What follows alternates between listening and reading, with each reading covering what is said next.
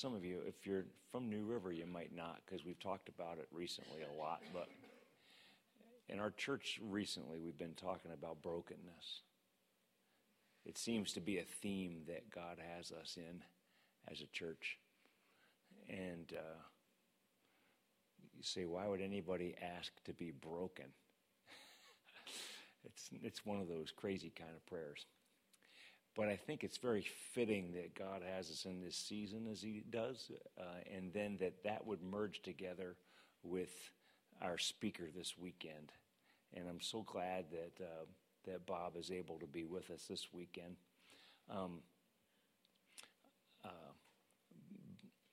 We're going to be looking at the life of Job and what he has for us. And as you're about to discover, if you haven't heard or watched the video, we've posted this video that Bob made. It's a preview of really what we're talking about this weekend. It's really good. If you've not seen it yet, I would encourage you to do so. We'll probably show it Sunday morning, so if you don't get around to it, you'll see it Sunday morning. But it's just a really good little taste here of what you're in for this weekend. I believe that God has given our brother Bob he's positioned him uniquely to talk about this subject. And so I'm thankful for your ministry. The first time that I became familiar with Bob Sorge was about a year and a half or so ago. Bud gave me a book called The Secrets of a Secret Place.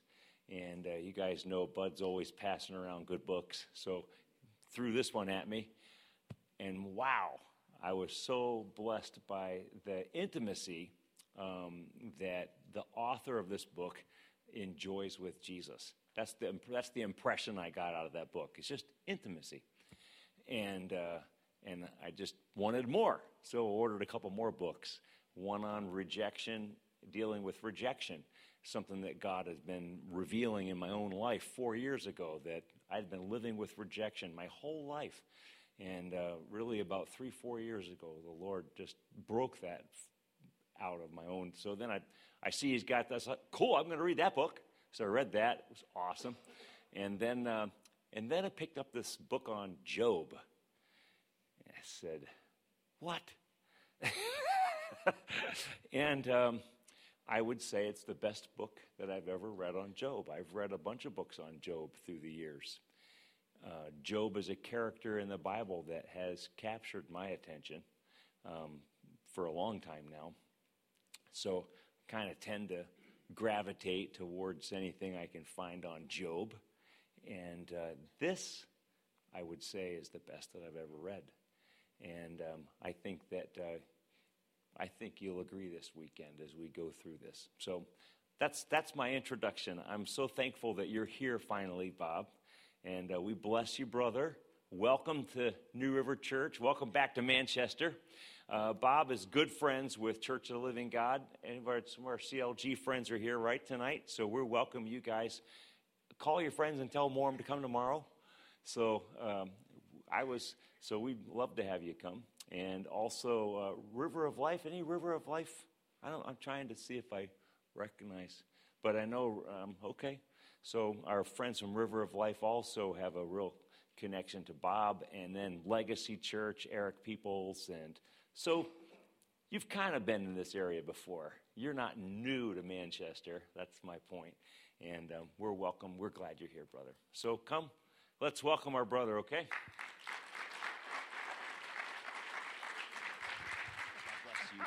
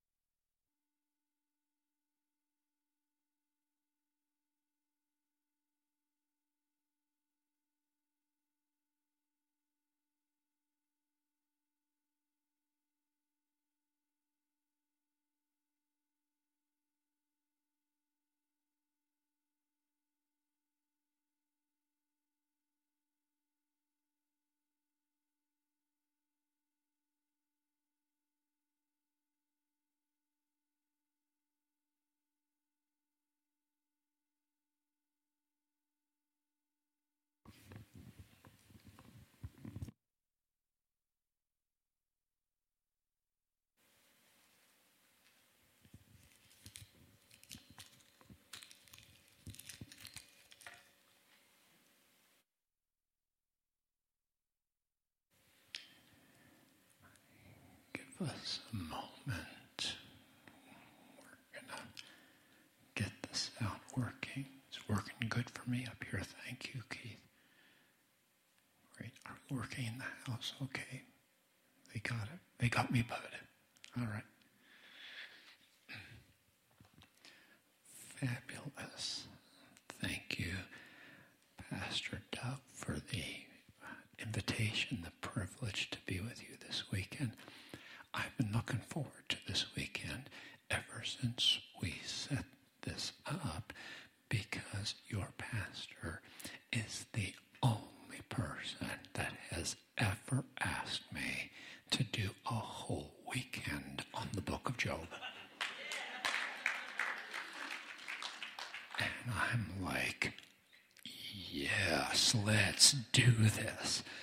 And so I've just been stoked to do this with you, Doug. So thank you for that honor. I'm just really blessed to be with you. And let me just say a couple things about where we're going to go this weekend. Tonight, we're going to do an overview of the book. My hope is that between times you might be able to read it. Has anybody had a chance to read the book maybe in the last week or so? And so my hope is that, if you don't get a chance to read it within the next 24 hours, the next time you do, I'm hoping that as we've come through it, that you're going to be like, now I want to read that book and go through it. So I'm hoping that it will make it that much more meaningful to you. So tonight, an overview of the book.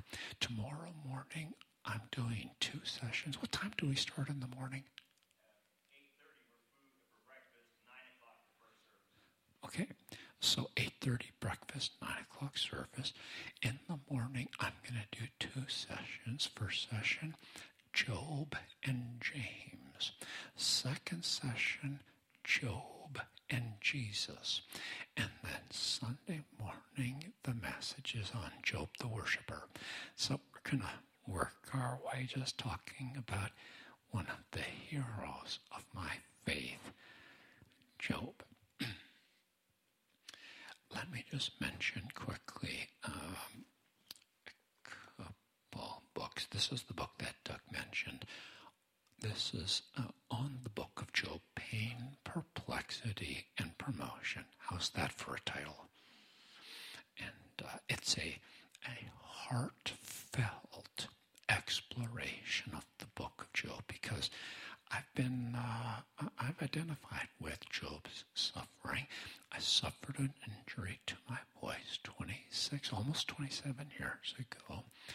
And Job has been my buddy, walking me through the intensity of the trial. So it hurts for me to talk. The real fast version, it was a bad surgery. And so it hurts for me to talk. So my strength is small. We're going to stretch our faith and do 2 sessions tomorrow. And I'm waiting on the Lord every day for his promised healing. I'm just going to tell you, Maria, he is the Lord, my healer. And you're not listening to my last chapter. But I'm not looking at your last chapter either, because God isn't finished with any of us in this room.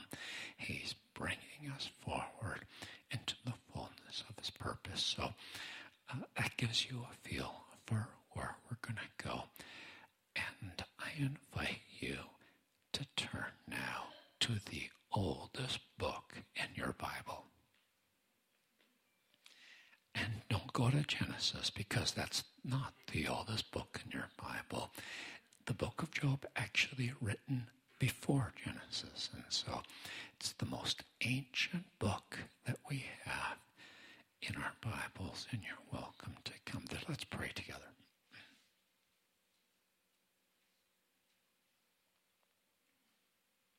Lord, we thank you for the privilege of being gathered in this way to wait upon you, to seek you, to call on your name together. Now we come to the Holy Scriptures, to this book that started it all for us. And we ask, Holy Spirit, would you honor these 4 sessions together? Come, rest upon us, visit us, speak to us, strengthen us, and reveal Jesus Christ to us. In Jesus' name we pray. Amen. Let me just mention one more thing. We are crushing Amazon prices at the table here. So it's all about crushing Amazon. So take advantage of the crush, okay? And we have a deal out there, 4 books for $30. And if you do the 4 for $30 special, I'm throwing in.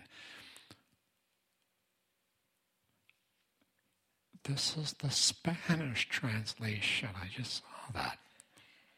A Spanish version got mixed in with the English. How about that? Anybody want a Spanish copy? Who wants a Spanish one? I'm going to throw it to somebody. Who wants it? Maria.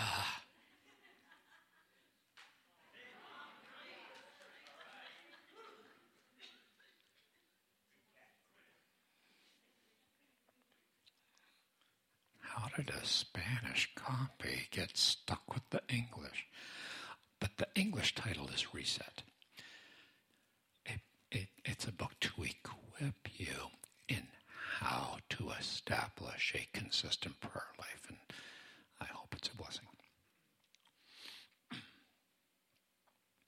Now, I believe that the book of Job is the first book that was actually put on paper. Job, I'm persuaded that Job is the author of the book.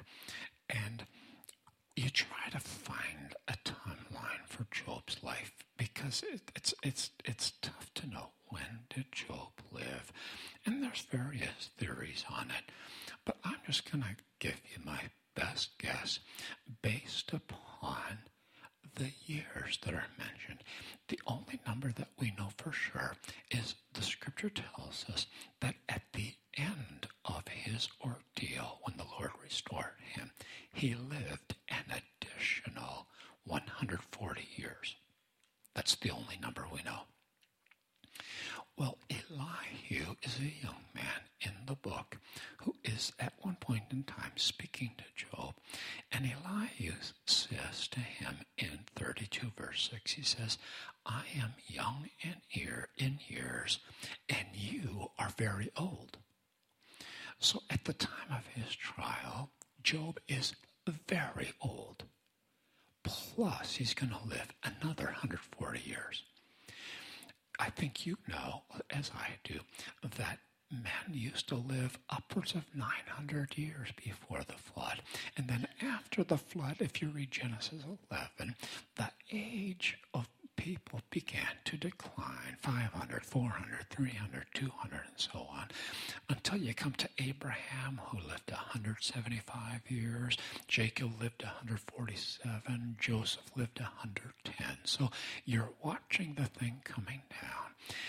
Job, I think we can place him based upon how long he lived.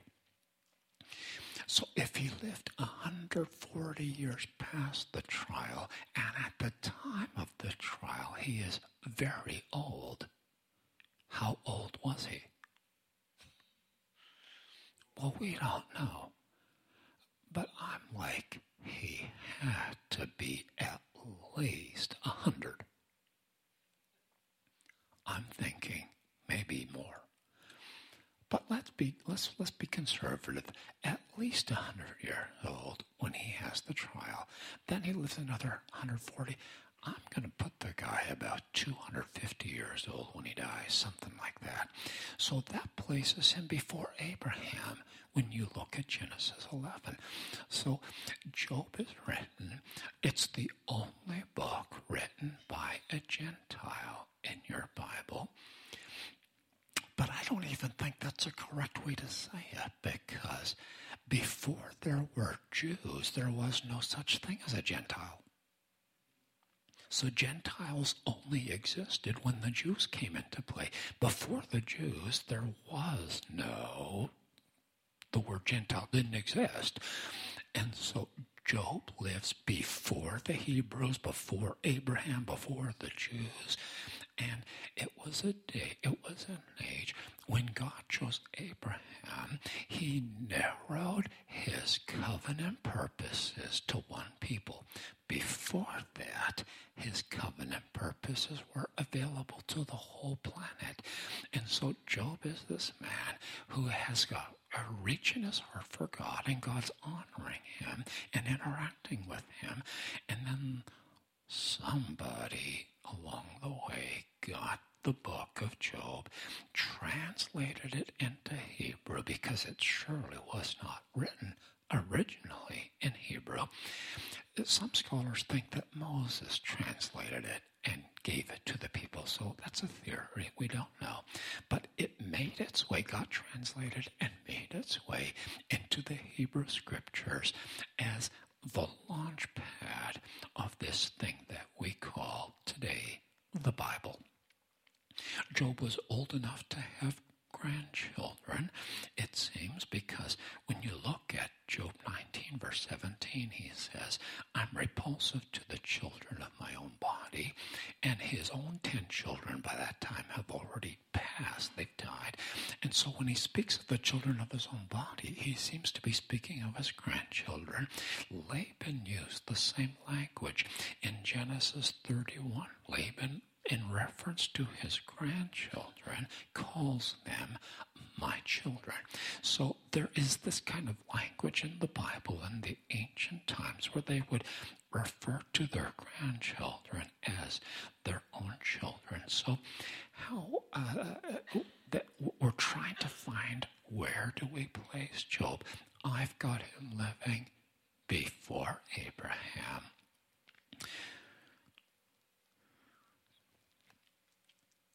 And so that's where I'm generally dating Job's life. Now, the book of Job is the cornerstone of Scripture.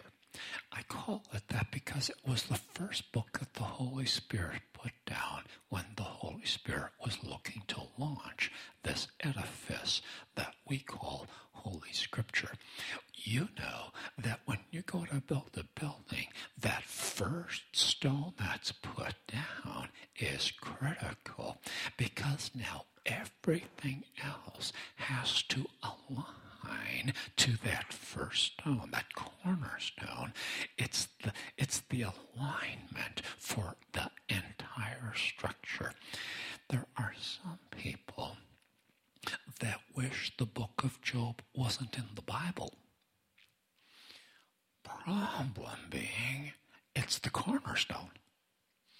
It's actually the litmus test for all of Scripture. Like, do you line up with Job? Because if it doesn't line up with Job, sorry, it's out. Everything in the Bible now has to line up with that cornerstone. But there are some people that don't like this. There are some teachers in the body of Christ, they'll get onto an idea, and then they're like, everything in the Bible supports my idea except the book of Job. And then the book becomes this fly in the ointment that, and so then we just want to kind of get rid of the book of Job and scrap it. But God actually intended it to be the plumb line, the wisdom of God, to make this book the plumb line for all of Scripture. Get the foundation right and the whole building is straight. Get the foundation wrong, everything is out of whack. Somebody says, but you can't build anything on the book of Job. Don't be thrown off by that kind of comment. the builders always reject the cornerstone. They rejected Jesus as the cornerstone of the church. They've rejected Job as the cornerstone of Scripture. The Jews stumble at the cornerstone of Christ, and the Gentiles stumble at the cornerstone of Job. In my trial, basically what happened in my trial is the Holy Spirit just came through and excavated all the foundations of my life. Everything got ripped out from underneath me. And then it was like the Lord said, I'm going to rebuild the foundations of your life now on the book of Job. I'm told that the ancients used to study the book of Job and the book of Revelation together.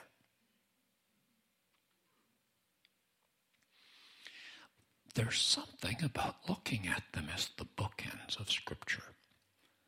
The Scripture says the first shall be last, and there's something about the book of Job that has this prophetic end time kind of implication to it that speaks to the last days generation. Job, who comes down with boils, you all know that boils appear again in the book of Revelation, this time afflicting the armies of the Antichrist. One of the portions of Job that for me really speaks to the end time generation is Job 31 verse 1, where Job said, I have made a covenant with my eyes. Why then should I look upon a young woman? I'm going to remember reading that verse.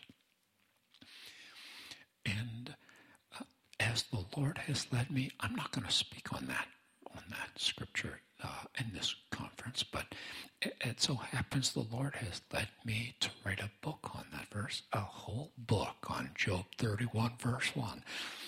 And so the Lord led me personally in a very clear way to make a covenant with my eyes related to sexual consecration. And so I break it out in the book, and I talk about my experience and how the Lord has led me in that. And I'm just going to tell you, Pastor Doug, I have taken more flack for this message than maybe any other message I've ever written on.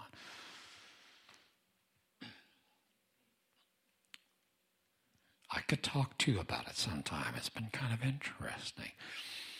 But God put this little tool in the most ancient book in the Bible. Job just says, I made a covenant with my eyes. And that little tool to equip us for consecration, I believe the Holy Spirit is pulling it out now in the end time generation and giving it to us in this last days. Does anybody in the room recognize there is a war on for the eyes of a generation? And the Holy Spirit's got an answer. Let's go back to the ancient spirituality of Job and recover this pearl of wisdom that God gave him to make a covenant with our eyes. I believe that there is a wholehearted generation at the end of the age, Revelation 14, undefiled virgins that will follow the Lamb wherever he goes, a generation that will make covenants with God. They'll make a covenant with their eyes, undefiled, following the Lamb, equipped at the end of the age from the most ancient book in your Bible, the example of Job. So this weekend, I am going to be presenting to you Job as one of my heroes. If he's not a hero for you, either I'm going to change your mind or you won't enjoy this very much. Because I think Job is one of the greatest heroes that we have in the body of Christ. In fact, it seems to me that God felt the same way. Because how many have ever read it in Ezekiel? It's 14:14, Ezekiel 14:14, where the Lord says to Ezekiel, he says, even if these three men were praying right now for this generation, they wouldn't be able to save anyone because of the wickedness of this generation. And God pulls out three men to be prime examples to Ezekiel of godly men of intercession who save people in their generation. And God goes, even if these three were to cry out to me, they could only save themselves. Can anybody pull up those three names on the top of your head? Oh my goodness, who just came out with that? Noah, Daniel, and Job. Who was that?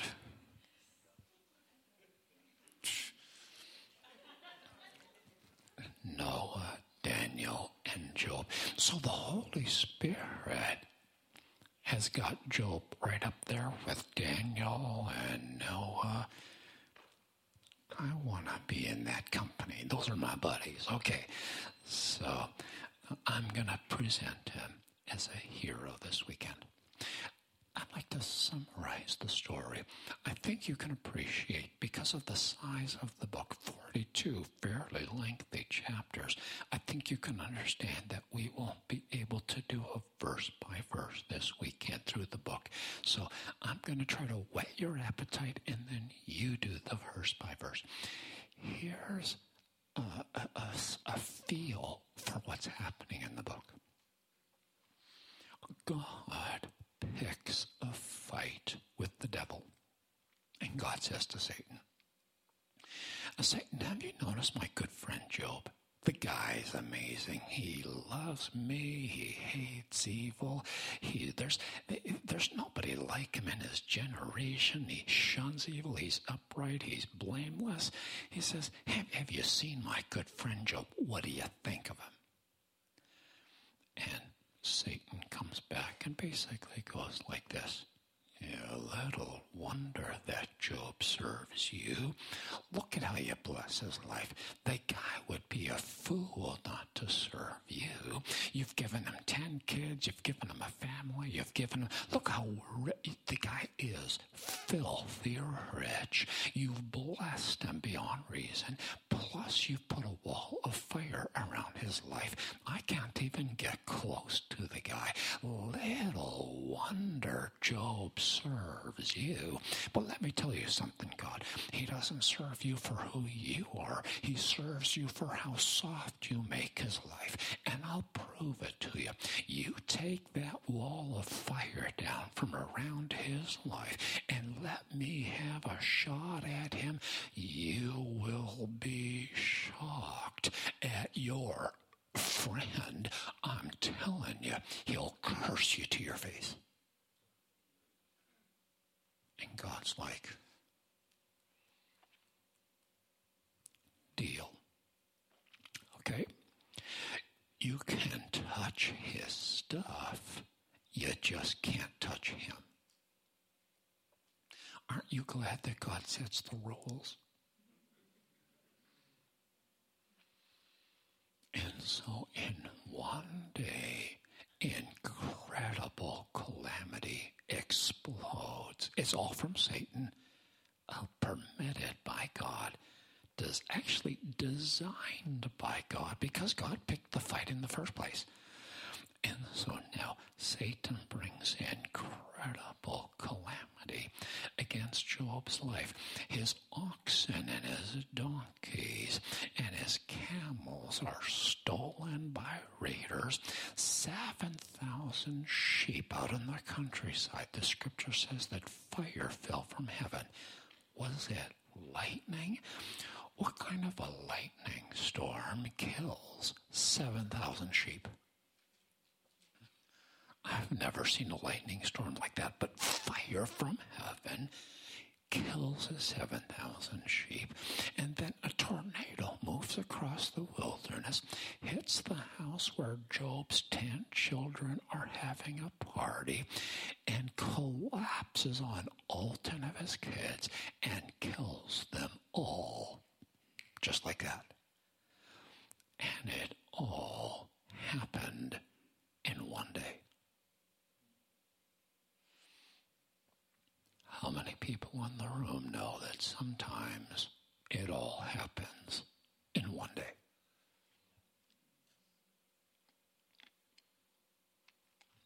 Job 1, verse 20, his response. Then Job arose, tore his robe, shaved his head, and he fell to the ground and worshipped.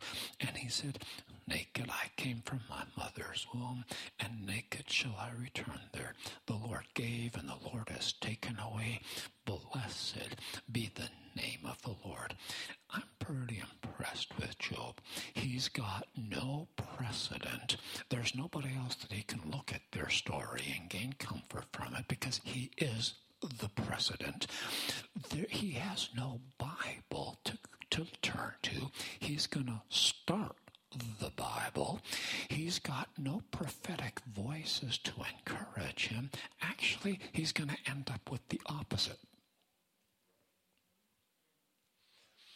And in the midst of the maelstrom, in the midst of all the crazy winds in his life, he has no idea what's happening. He falls to the ground and he worships God in his darkest hour. He loved his God.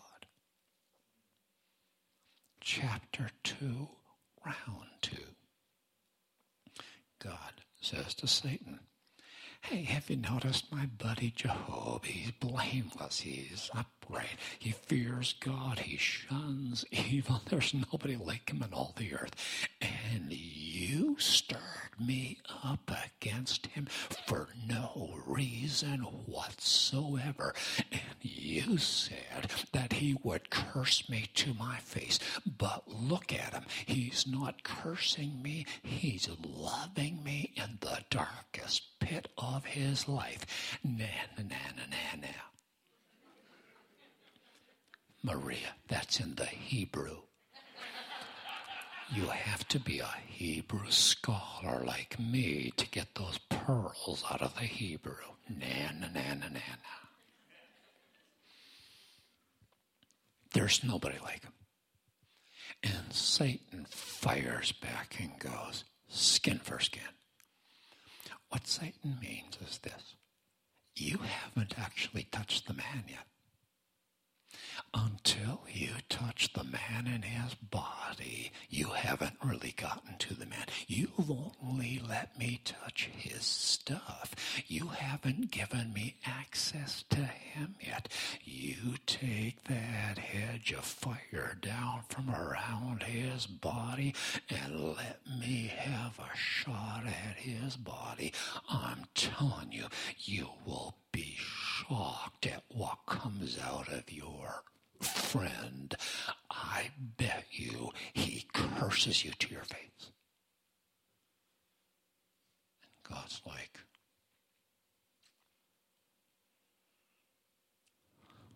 deal. Okay, you can touch his body, you just can't take his life. Now, how many know that when Satan has permission to touch your body but not take your life, he's going to take that just as far as he can? Because Satan always is going to overplay his hand. So I think Job was actually taken within inches of his life.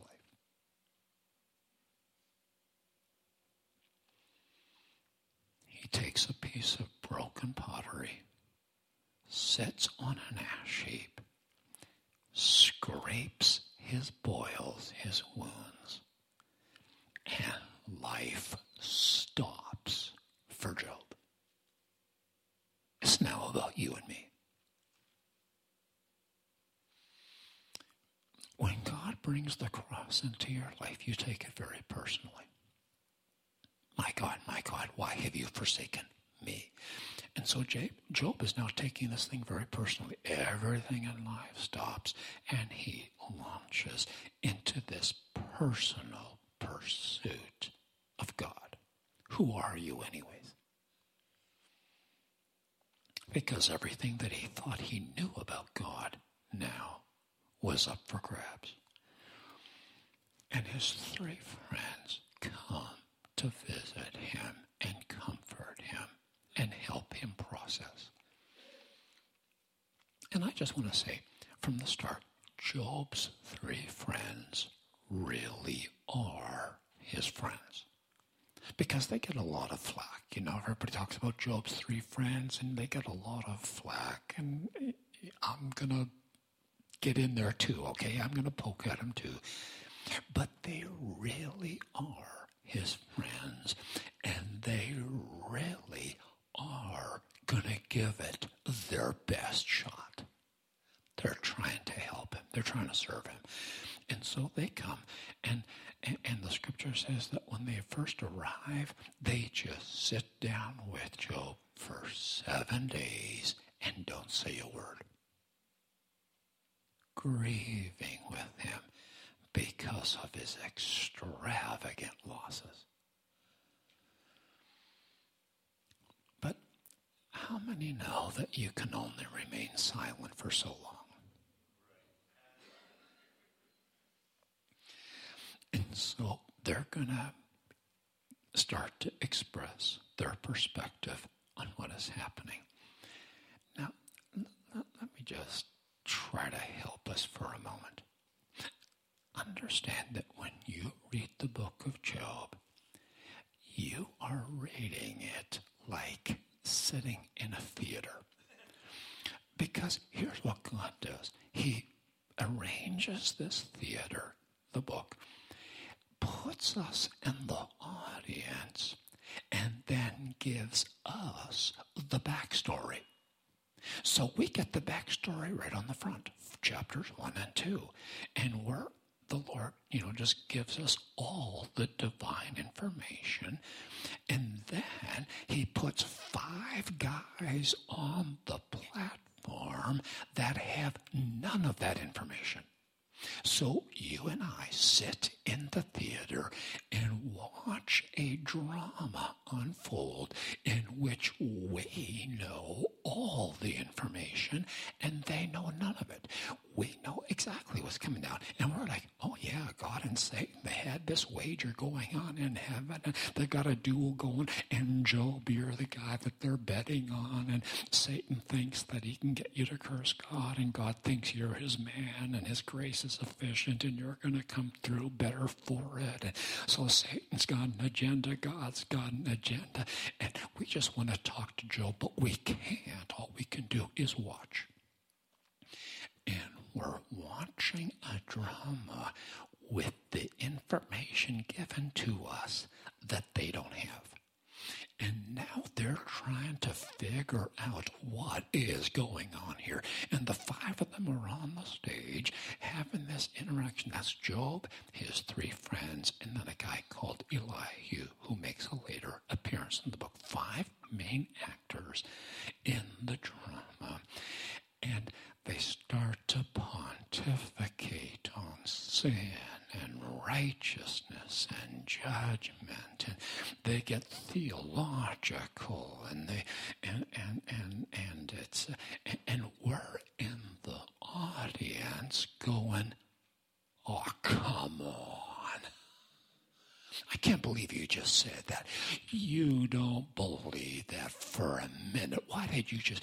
And we want to talk to the guys the whole time and coach them through the drama, but we can't say a thing. All we can do is watch. And we're just like the whole time going, oh, I can't believe you really think that? And then it kind of occurred to me. I think we all have our turn at this. Where circumstances will happen in our lives. It's our turn on the stage, and God doesn't give us the divine information. And now we and our family and everybody in our circle, everybody in our local church, we're all trying to figure the thing out, and we're all bumbling our way through the drama, trying to figure out what's God doing, what's the devil doing, and what is going on here. And the Lord's like, actually, yeah, this is kind of how it works. And I showed you with Job. Now it's your turn. Somebody asks the question, was the theology of Job's three friends right or wrong? It's a little bit of a tricky question, because God said of them, he said to Eliphaz, he says, you have not spoken of me what is right, as my servant Job has. So God says of the three friends, they did not speak right of him like Job did. And yet, Paul, the apostle, quoted Eliphaz in the New Testament. That's 1 Corinthians 3:19. So there is truth in the things that Job's three friends say, and yet God says they didn't speak rightly. So here's my best angle on it. I think they had the right counsel for the wrong situation. It was truth. It was godly truth, what they spoke. But it didn't apply in the situation in which Job found himself. And then I kind of realized that I probably do the same thing with people. I'm sometimes giving out my wisdom, and I might say things that are true, but are they really applicable to the circumstance that I'm addressing? And so it becomes a challenge, because we want to judge things not by what we see, but what we hear. Jesus said, as I hear, I judge. And if you look at someone's life and judge them based on the circumstances you see, you're likely to speak truth that is misplaced. But if you will hear from God and then speak what God gives you for the situation, then you'll be able to speak life to someone as they're going through life. The basic theology of Job's three friends for me is summarized in Job 4, verse 8. It's a sowing and reaping theology. Eliphaz says, even as I have seen, those who plow iniquity and sow trouble reap the same. And Job's three friends basically have a sowing and reaping theology, which is not a wrong theology. How many know that there's a lot of stuff in the Bible about sowing and reaping, and Jesus taught about sowing and reaping? And that principle is a valid biblical principle. Sowing, it's very real. But not everything in life can be made so simple as a sowing and reaping. You do this, you'll have this consequence every time. Job's three friends saw it like that, and that's why they misdiagnosed what was happening in Job's life. They basically go like this: for this to be happening in your life, Job, the circumstances in your life are screaming at us. There is something wrong in your life. You need to find it. You need to repent of it. You need to do business with God. Because if you don't repent of the compromise in your life, you are under the wrath of God. And my friend, you are coming down.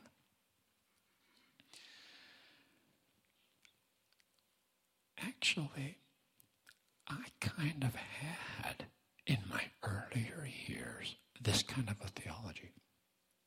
Just being honest with you. I would look at people's lives, see the fire in their lives, and just kind of assume, well, if you see a lot of fire, you must be looking at a lot of issues. And I made that assumption. And then the Lord brought me to Psalm 103, verse 10. He has not dealt with us according to our sins. God does not deal with you according to your issues. He doesn't turn up the fire in your life based on your issues.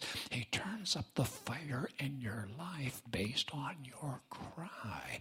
So the guy who has all the issues in his life, King Saul, doesn't get any of the fire. And the guy who has a heart after God, David, gets all the fire. God responds to the reach of your heart. And you cannot look at someone's life, see their circumstances, and decide based on their struggle, oh, there must be a lot of issues there for God to have to do that with their life. Listen to this. The means that God uses to punish the disobedient and to promote his champions, he uses the exact same means. So if you look at the means he uses, you can't distinguish. For example, there are some people in the Bible that God struck blind. In some cases, it was judgment. How many remember the story of Elymas, the sorcerer, that gets struck blind because he's deceiving the proconsul? And then there's Paul, who is struck blind because God's got his number. You're going to be one of my champions in the kingdom. If you just look at blindness, you would go, well, I guess Paul's under judgment. Actually, no.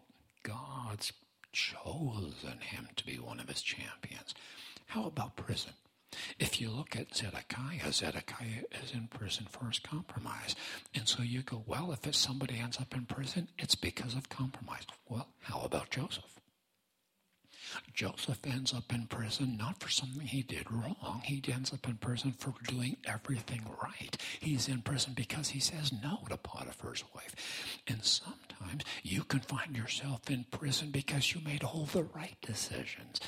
You can't look at someone's prison and figure out from their prison where they're at with God. You can't judge by what you see. If you don't hear something, keep your mouth shut. Because it's impossible for us to look at the circumstances and know what's going on. But this is the mistake that Job's three friends make.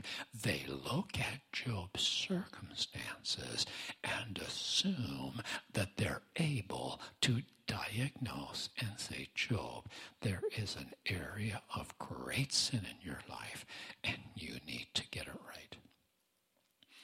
So they come together to comfort Job. They're quiet for 7 days, but you can't stay quiet forever. And somehow in the course of the 7 days, it comes out that all three of them are feeling similar things.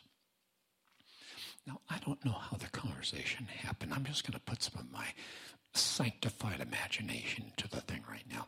But I can imagine after 7 days that Eliphaz and Zophar and Bildad, that's their names, Eliphaz, Zophar, and Bildad, the three friends, I think they kind of go like this.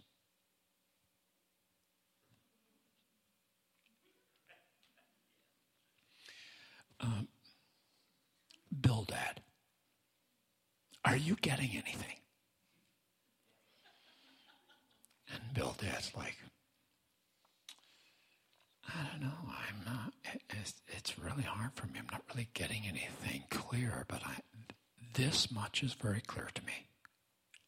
This is not God. Zophar, are you getting anything?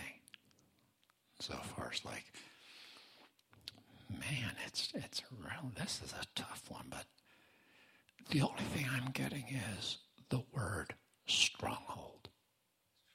I think there's a stronghold in Job's life. Eliphaz, are you getting anything? And Eliphaz is like, guys, I've got a witness. I really identify. I've got an amen to that. I'm getting a stronghold of deception and a religious spirit. I think, brothers, that we have really got a stronghold of deception here. I'm just going to warn you. I think we need to say something to Job, but I'm going to warn you. We're looking at a stronghold of deception, and I don't think this is going to be easy, guys. I think it's going to be a tough one. But who else is going to be honest with our friend? If we're not going to be honest with him, who will be? And so we've got unity here in the eldership. I think we owe it to our friend to bring the unity to our brother and just bring this thing out. And so they come to him in unity and they say, Job, we've prayed about this. We've been talking to the Lord, and we're telling you, brother, there is something wrong in your life. There's an area of compromise and disobedience, and you need to do business with God and repent because you are under the wrath of God. And if you don't get this thing right, brother, you're coming down. And Job is like, he starts doing the introspection thing. How many people have done the introspection thing? It's like, if I could find something to repent of right now, if I could repent my way out of this fire, I would. How many have ever been in so much pain that you would be willing to repent of anything? I found myself willing to repent of stuff I never did. If repentance will stop the pain, I'll repent of anything. I started taking interviews. Can you think of something I can repent of? Anything to stop the pain. When you're hurting bad enough, you'll repent of anything. And Job is like, boy, wouldn't it be sweet if I could just repent my way out of this thing right now? But he's looking for the compromise, and he's like, guys, I just can't find it. And they said, look again. And he's like, it's just not there. I've been walking in integrity with the Lord. I can't find. Now, Job isn't claiming to be perfect or sinless.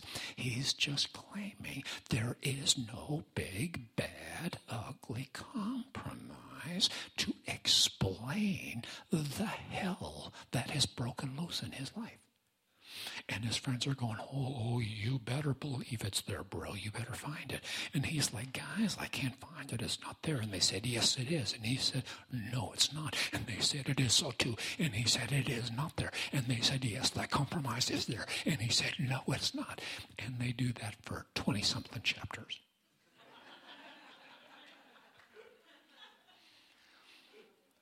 And by the way, the argument just keeps on escalating in intensity as you go through the book.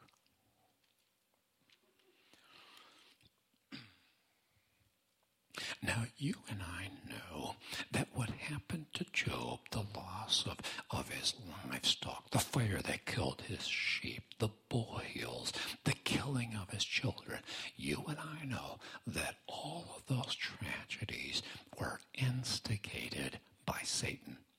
We know that.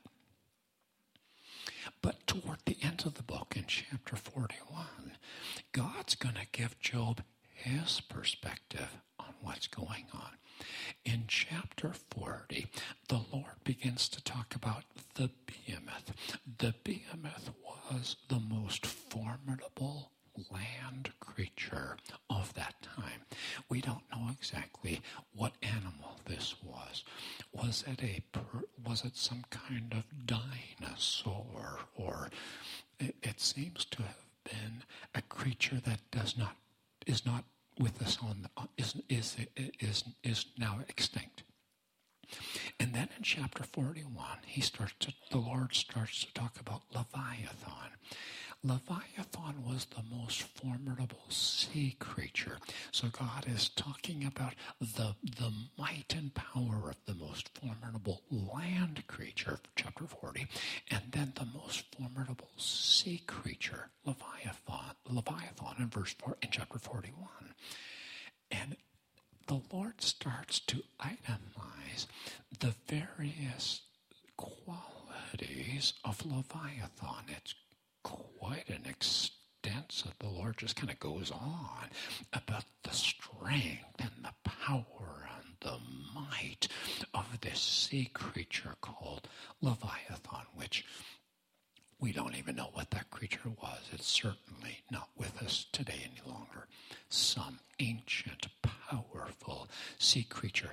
And in chapter 41, verse 8, God says to Job, lay your hand on Leviathan, remember the battle, and never do it again. Indeed, any hope of overcoming him is false. Shall one not be overwhelmed at the sight of him? No one is so fierce that he would dare stir him up. Who then is able to stand against me? And here's what God's saying to Job.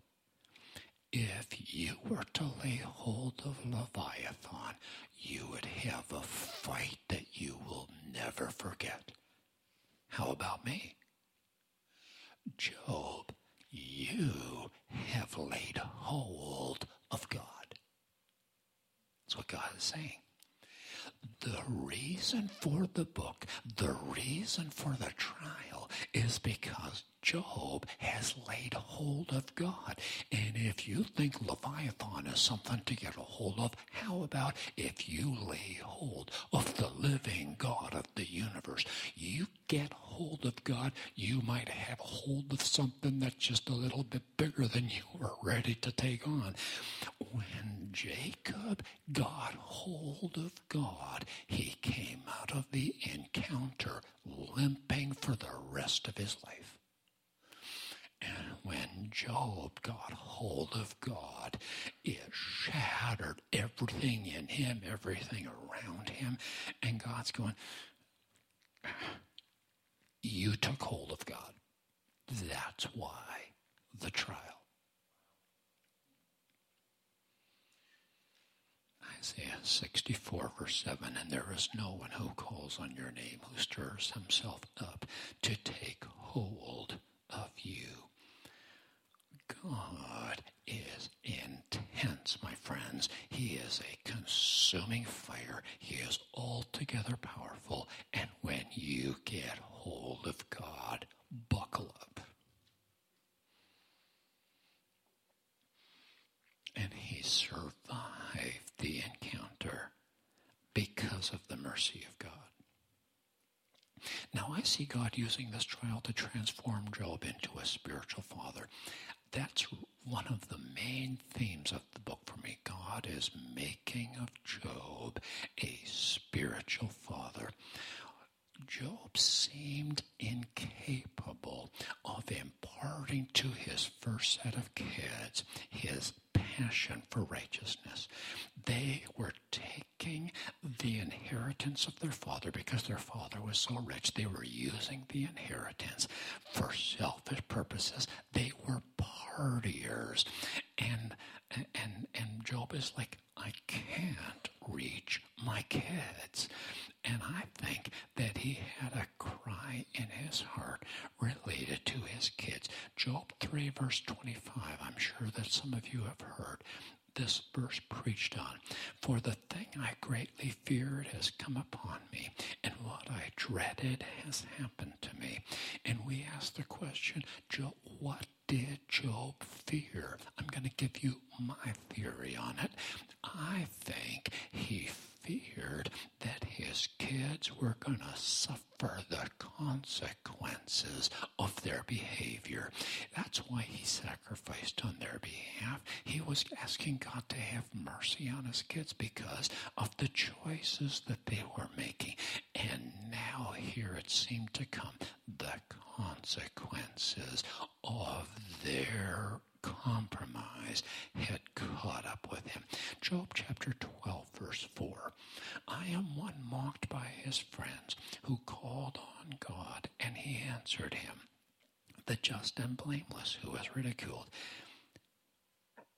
Job says this. He says, I asked God for something. He answered my prayer, and now my friends mock me and And we're going, what did Job ask for?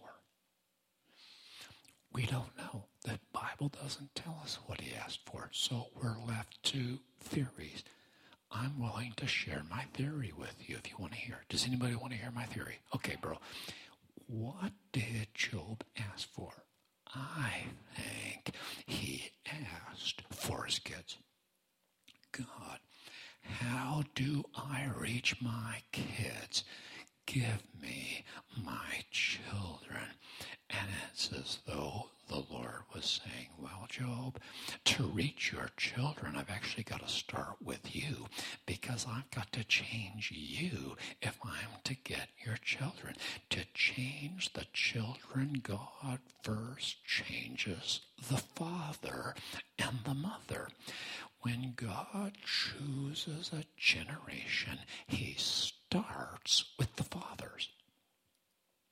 So when God's coming after you, he's probably coming after your kids.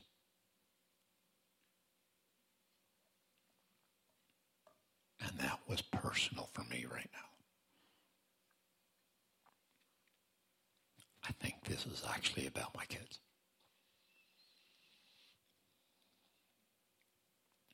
At the end of the book, Job has a second set of 10 children. He loses the first 10 in the trial. At the end of the book, he has 10 more children. And this time in chapter 42, they are described with incredible language. They are stunning. They are beautiful. They're outstanding in integrity. There is this big difference between his first set of 10 children and his second set of 10 children. And the book intends for us to see the contrast between set A and set B of Job's children. And the difference between his first set of kids and his second set of kids, the difference is Job. God changed the father, and by bringing Job through the crucible, now Job was empowered to raise up a powerful, beautiful, righteous end-time generation. I think that his children are pointing to an end-time generation. The book of Job does something that's very unique in the Bible. At the end of the book, chapter 42, he's got 3 daughters and 7 sons. Throughout the entire Bible, whenever there are children, they will always name the sons and rarely name the daughters. But in the book of Job, the sons are not named and the 3 daughters are. It's really a striking thing. Why does Job chapter 42 name his 3 daughters and not the 7 sons? I think it could be pointing to the end-time bride of Christ, that Job has been equipped and prepared to raise up an end-time bride that is beautiful in fervency and character and in uprightness and in beauty before the Lord. And I think that God is doing that kind of thing in the earth in this hour. He is visiting the fathers and mothers, taking us through refining circumstances in order to change our fathering paradigms, our mothering paradigms, so that we are equipped to raise up an end-time generation that is prepared for the coming of Christ. Now, I used to think that Job's first set of 10 kids were a complete loss. I used to think that. But I've been looking at it just a little bit differently in recent times, because here's what I'm thinking, Pastor Doug. Job sacrifices on behalf of his first 10 children. I think they were actually effectual.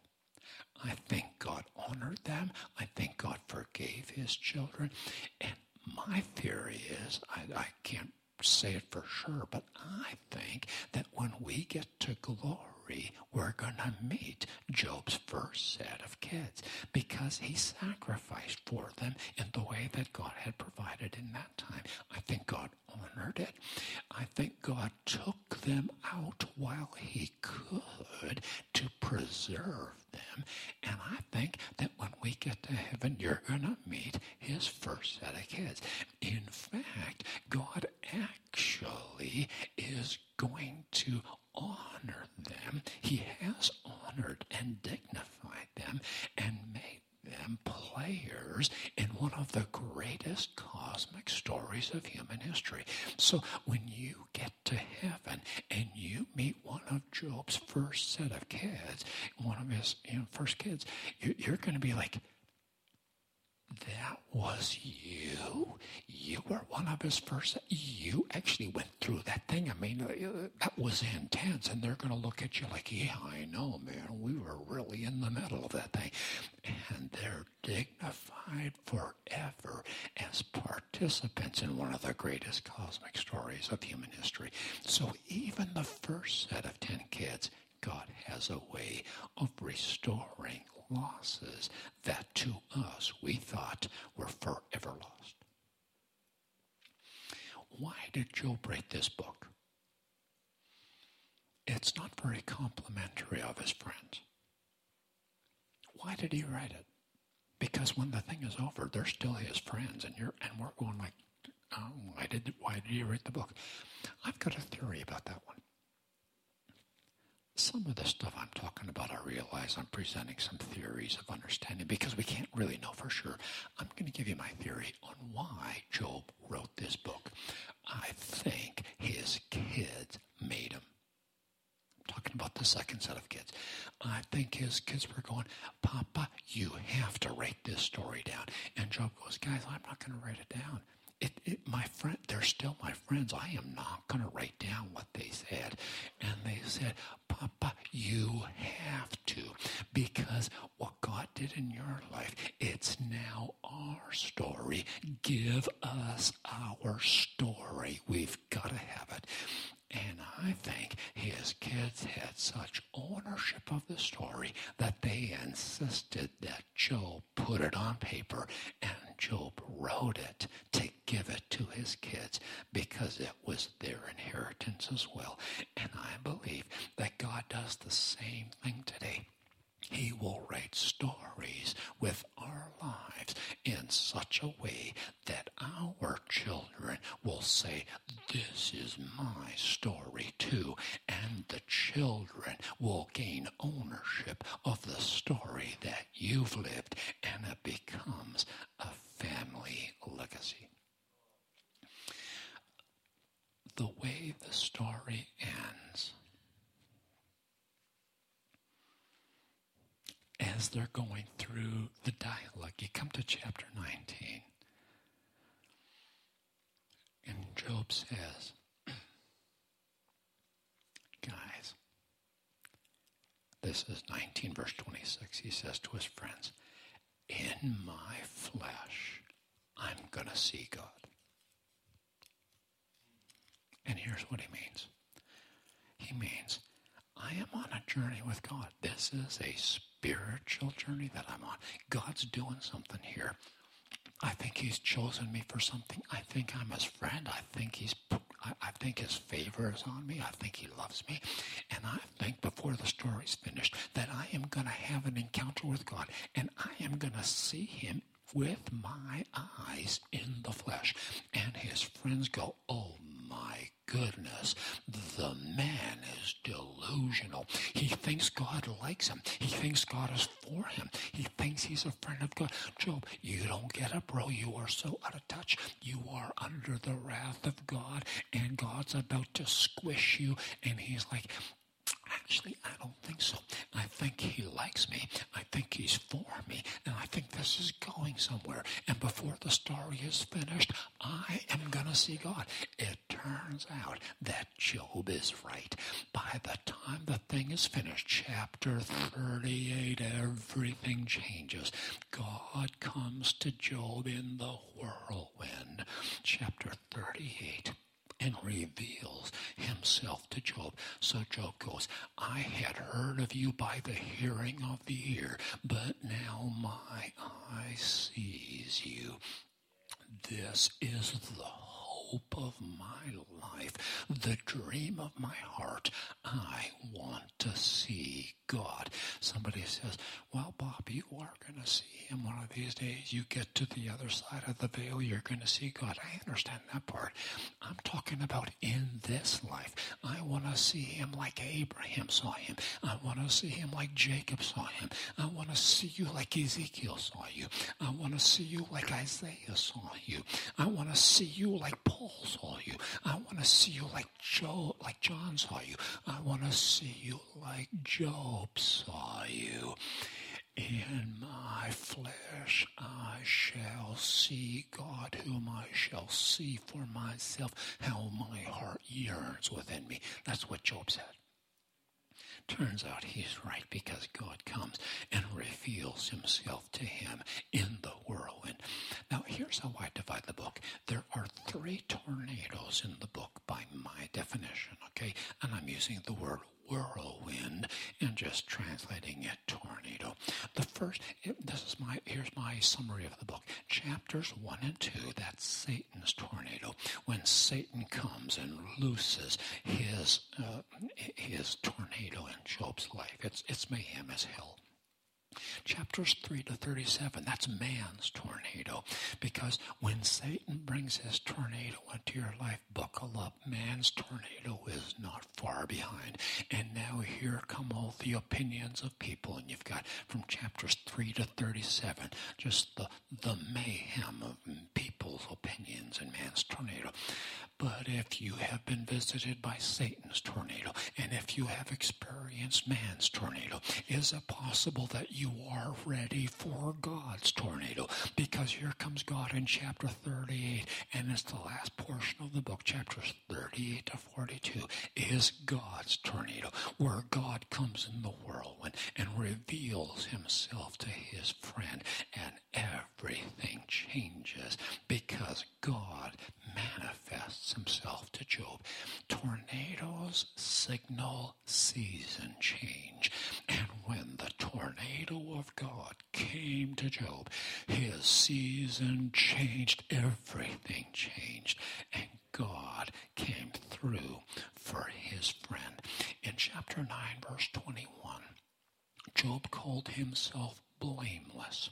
And then in chapter 40, verse 4, he called himself vile. And I want to know, Job, how did you go from blameless, chapter 9, to vile? What happened that you once saw yourself blameless? Why do you now see yourself vile? And the answer is, he saw God. What did you see, Job, that turned you from blameless to vile? That's what I want to see. I want to see God in a way that makes me tremble, that sets me on the ground, that causes me to see the vileness of who I am in contrast to the glory of who he is. I don't even really know what I'm saying right now, Lord, but I'm just going to say it anyways. I want to see you. Jesus said, blessed are the pure in heart, for they shall see God. I'm telling you, bro, that's why I've made a covenant with my eyes. I want to see God. The man who made a covenant with his eyes was the man who one day saw God. That connection is not lost on my soul. And so I'm going back to the ancient spirituality. I'm going back to what Job, first of all, discovered. I'm going to pull it up and live it for myself, because I want to see God. It's the hope of my life. It's everything I'm living and dreaming for. So we're finished for tonight. Let me just summarize how God restored his man. Here's how it ends. Here's the blessings of Job at the end of the story. He gets 10 more children. He is changed profoundly by the grace of God. He is healed. He gets double his wealth back. He writes the first book of the Bible. He becomes a spiritual father to every generation. Plus, he sees God.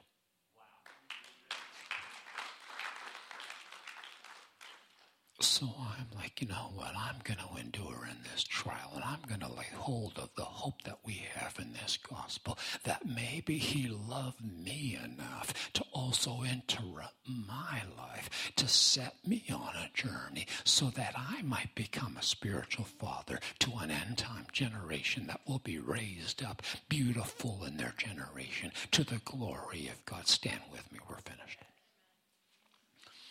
Heavenly Father, I thank you that the hope that we have in your word, thank you, Lord, that we can look at how you walked a man like Job through a horrific trial. But by the time it's over, we're looking at this thing, King of my heart.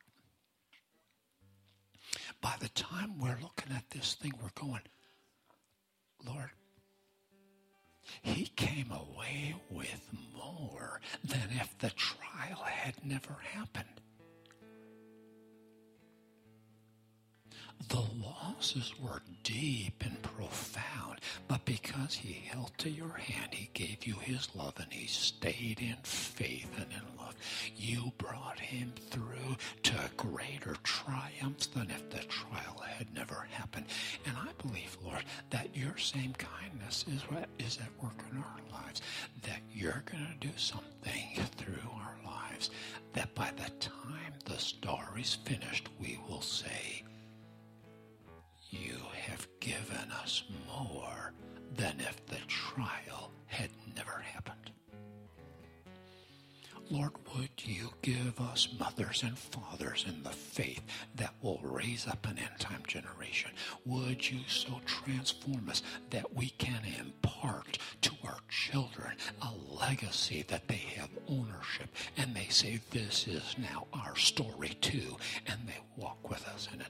We're going to sing one more time tonight. We sang it once already. Chris is going to lead us again. You are good. You are good. You never let me down.